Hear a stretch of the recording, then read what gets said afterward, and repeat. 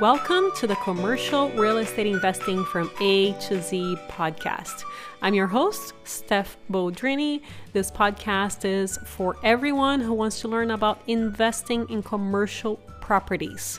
We get the best people in the industry to give you straightforward and practical advice that you can actually use in your investing. With that, in today's episode, we are continuing a 3-part series of what is happening with the office space and what does the future of office space looks like. We're going to cover how people are going to go back to the office, what are companies looking for right now. We are interviewing Benjamin Osgood. He will share insights coming directly from office tenants. He has brokered over $250 million in real estate transactions, and he is the founder of Recreate Commercial, a global provider of tenant advisory real estate services. Here we go.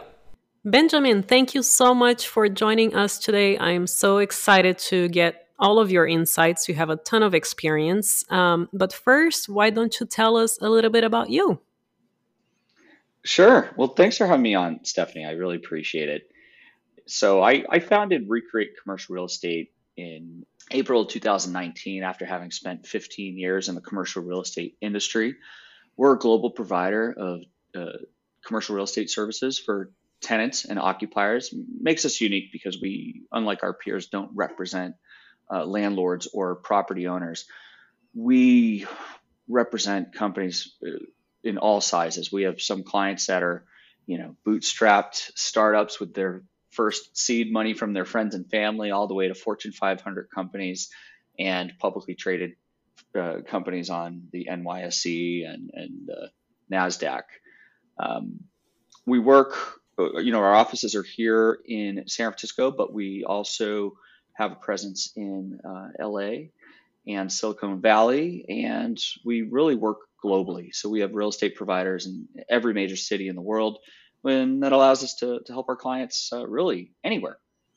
And one of the reasons we're talking today is that, as a firm that represents office tenants in the Bay Area and nationally and globally, I think, we're uniquely positioned and uniquely informed to report on the state of the market and where, in the middle of this COVID pandemic, where the sentiment lies and what are companies really doing? What moves are they really making in response to the pandemic? And I think this is important to raise, because a lot of what I'm going to share on your program is really in contrast or dissents from what you might be reading in the trades or business outlets, because we have to remember, a lot of this right now is clickbait, and there's a lot of hyperbole in the media to generate, clicks and generate advertising. And we'll speak to that more. But the reality, I think, is really what we're seeing. And that's, what are tenants really doing? What moves are companies really making? And I think some of what I'll share might surprise your listeners. I cannot wait to hear that. And I also believe that most of our listeners totally understand what's happening with the media. So why don't we jump into what is really happening with office real estate, and what will it look like in the near future, in your opinion? So, as I've been sharing with people, I really feel that we now have both feet planted in what we're referring to as stage 3 of this pandemic. Stage 1 was when we all kind of got hit with this, and it was almost like driving a car in a blizzard. No one was thinking about what they were going to do in the following week or month. They were just trying to get through the next few days. There was a disconnect in the information we're receiving, but then that kind of started to subside, and then we kind of start to settle in with the reality of working from home, being forced working from home. We overcame a lot of those challenges, and but still no foreseeable return to any type of normalcy or any type of office. And in that stage 2, we found that a lot of companies took a very short-sighted knee-jerk approach to their real estate, and they started putting their space up for sublease. They started either laying people off, furloughing people, telling their employees, don't ever come back. We're going to convert to a virtual first company, and we are never going to come back to an office again. Now, in stage 3, we're finding out that many of these companies have completely reversed that decision. Companies are going back, and by saying that, we're now in stage 3, stage 2, where companies starting to say, well, you know what, if we were to go back, what would that look like? Are there good deals on the sublease market? Do we bring back our employees some of the time? And stage 3 is where we're actually transacting, meaning we are getting leases signed, we're getting renewals signed, we're getting subleases signed. Granted, the volume is maybe at 10%, maybe 15% of pre-COVID times, but that's still 14% more than we were in stage 1 and stage 2. So we've made huge progress. To answer your question, what's the office going to look like? Well, to answer that, we have to think about what we've learned in COVID. And we've learned a lot. We've learned that we don't necessarily need an office for work, because as the pandemic has shown us, we can kind of work anywhere. If we need, give us a laptop and a Wi-Fi connection, and we're good from the work side of things. And so that's not a blip. I think that's going to be a trend that we'll continue to see. But what we've also learned on the other side of that is that we still need a physical place to come in, meet with our team, foster our company culture. Mentees need a place to be mentored. A lot of people take a job, at least younger in the workforce, because they want to learn from the people with experience. Conversely, supervisors, they want to see their people working. They want to, they want to make sure that, even though the Slack channel is green, the light's on, they're actually working, right? Mm-hmm. And you know what I'm talking about.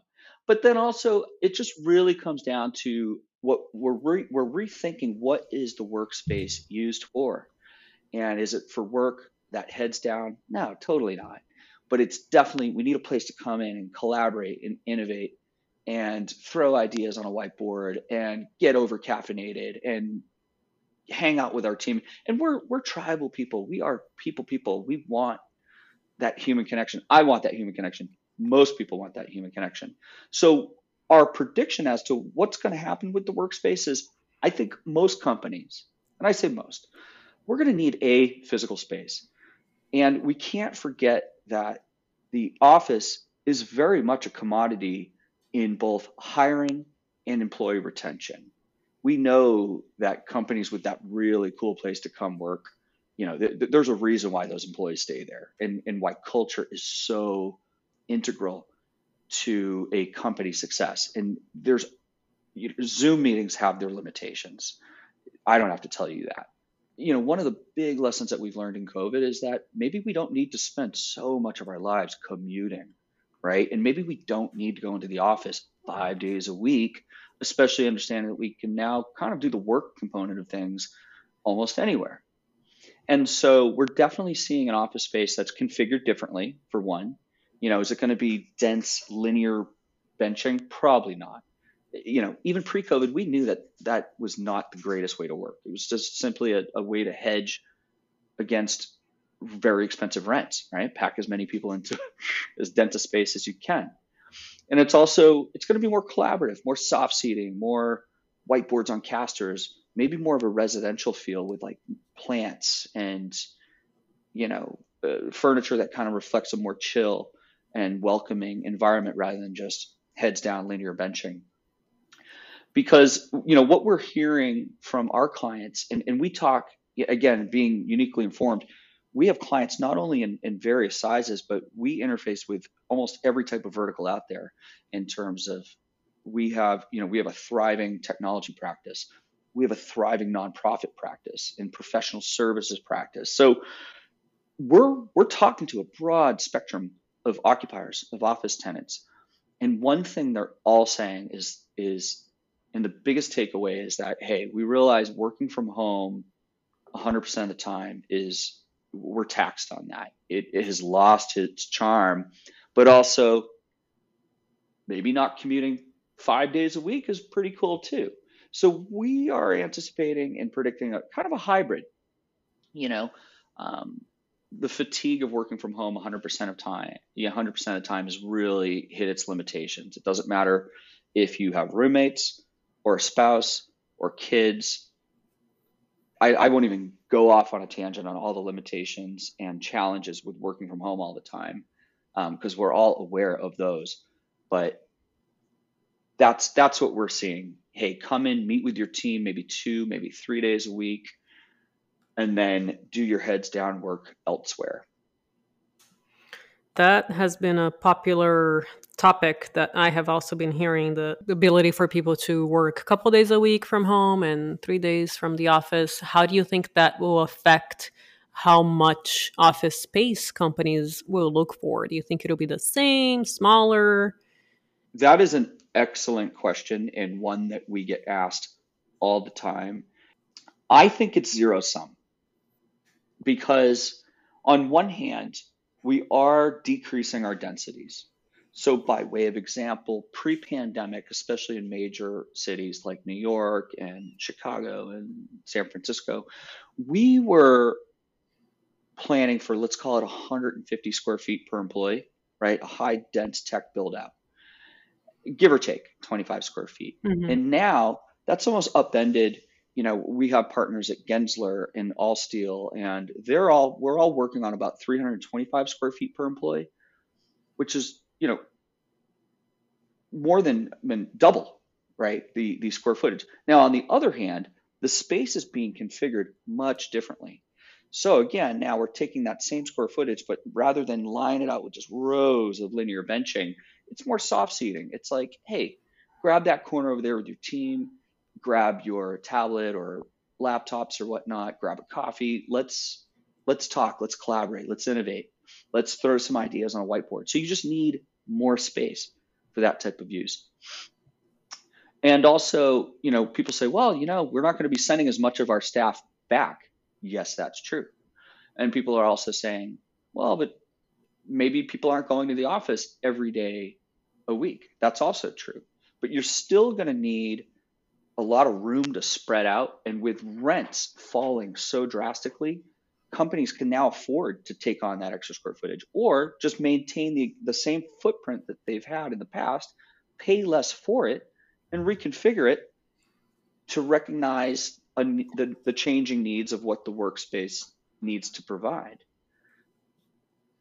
So let's move into what you think is going to, or what is actually happening right now, because during the last recession and the dot-com boom, a lot of landlords defaulted and there were some deals, but right now I don't see any deals. I don't hear of any deals. What is going on with that space right now? And do you think that'll change anytime, the remainder of COVID?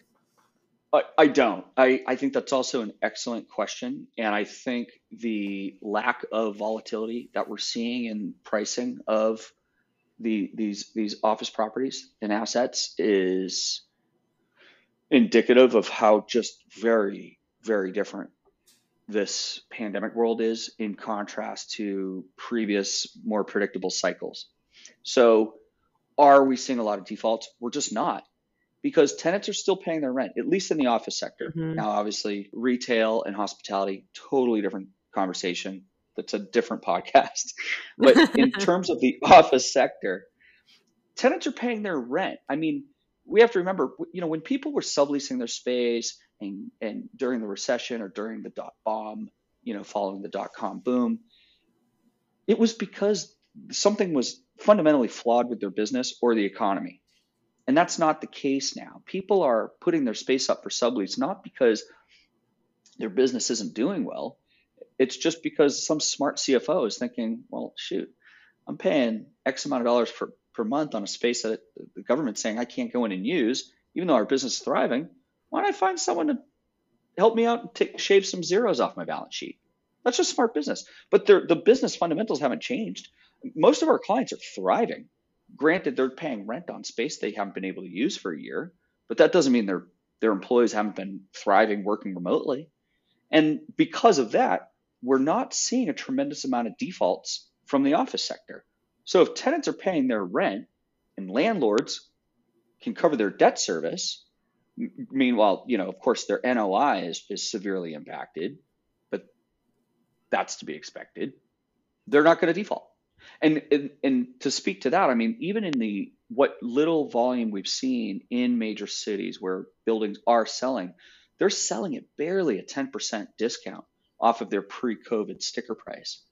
And I think that goes to show a few things. One, investors understand that we're not seeing a lot of defaults. So these rent rolls aren't being severely impacted. But two, it shows their confidence in the return of the office sector. Because remember, when someone buys a building, you don't buy the cash flow based on a snapshot of just like the next 10 or 12 months. You're looking at really your entire hold period. And so as investors, we're looking at this building and saying, okay, our rent roll is going to be impacted for a while. Our NOI is going to be impacted for 2, maybe 3 if you're really bearish. But over the next 5-7 years, this is still a great buy. This is why we're not going to offer that deep of a discount. So going back full circle to your question, no, we haven't seen many defaults at all, and it's reflected in the pricing. And we really haven't seen any landlords become distressed because of the fact that their tenants are paying rent. And when you mentioned the 10% discount, is that on the sale price or on the lease price? That's the sale price. If we switch gears over to the lease price, you have to make the distinction in pricing between direct space and sublease space. Now, on a direct basis, tenants who are renewing in their space on a direct basis or signing a new direct deal will be lucky to get a 15, maybe 20% discount. On the sublease front, however, there has never been a better time in the last 10 years for tenants in really any major market to get a great office sublease. And you can expect to pay up to 50, even 60 cents on the dollar, or 40 cents on the dollar, I'm sorry. And with a space that probably has very little wear and tear. A lot of these companies, they signed a lease, they moved in, maybe for 6 months, maybe a year, pandemic hit, and you've got brand new stuff, brand new tenant improvements. And most, if not all, are coming fully furnished. So there's tremendous value there. And again, it comes back to the fundamentals. A landlord is looking at their 5-year, 7-year plan and say, well, I'm not going to really lower my rent too drastically because we're going to bounce out of this. And I don't want to sign a 5-year lease at a 50% discount and then be locked into that lousy income stream for a while and have the market find out that I just did this low deal and everyone wants the same deal. A sub landlord, on the other hand, is just a company that can say, you know what, we're not using the space. Hey, if I can find someone to take half that load off my shoulders, that's cool. And so they're dropping their rental rates considerably. Now, to that end, smart companies right now are in the market understanding that, one, we're going to return to an office. There's vaccines, limitations of working from home. I mean, we're going to go back to an office. It's going to look a little different, but we all need a physical space. No one wants to go work for your virtual first company. There's nothing exciting about that. Now, understanding that, they know that the best time to get the best deals are right now, because the best deals are going to be in the sublease sector. Like I said, brand new tenant improvements, super deep discount, fully furnished, and that's everything from, you've got your low voltage run throughout, you've got AV and video conference. I mean, they've tricked these offices out, and those are going, but they are finite. Those are all going to dry up by virtue of a sublease. The leases all have an expiration date that we're getting closer to. And also, there's no new sublease inventory that's been hitting the market. In a normal market, sublease gets leased, a new one comes on the market, but there's no new inventory. So the smart companies right now are capitalizing on these opportunities and snagging these incredible subleases. That's not to say that there's not going to be great deals 6 months from now or a year from now, but after the subleases are gone, you're going to have to sign a direct lease with a landlord, and you're going to be, which, remember, landlords have not come off their rents. Yeah. And it's only going to be landlords competing with other landlords. And there's no reason for them to drastically lower their rates. So you can still get a good deal, but it's not going to be as good of a deal as you can get right now. And office furniture, it's a racket. Sorry if there are any listeners that work in the furniture industry. They know it, you know it. But office furniture is brutally expensive. And so when you can pick it up at a deep, deep discount, I mean, 10 cents on the dollar, it's such a win for a company right now. Wow, so many incredibly wonderful, super insightful points. That was awesome. Thank you, Benjamin. How can our listeners get in touch with you? I'm on Twitter, the Tenant Advocate. We are at recreatecre.com.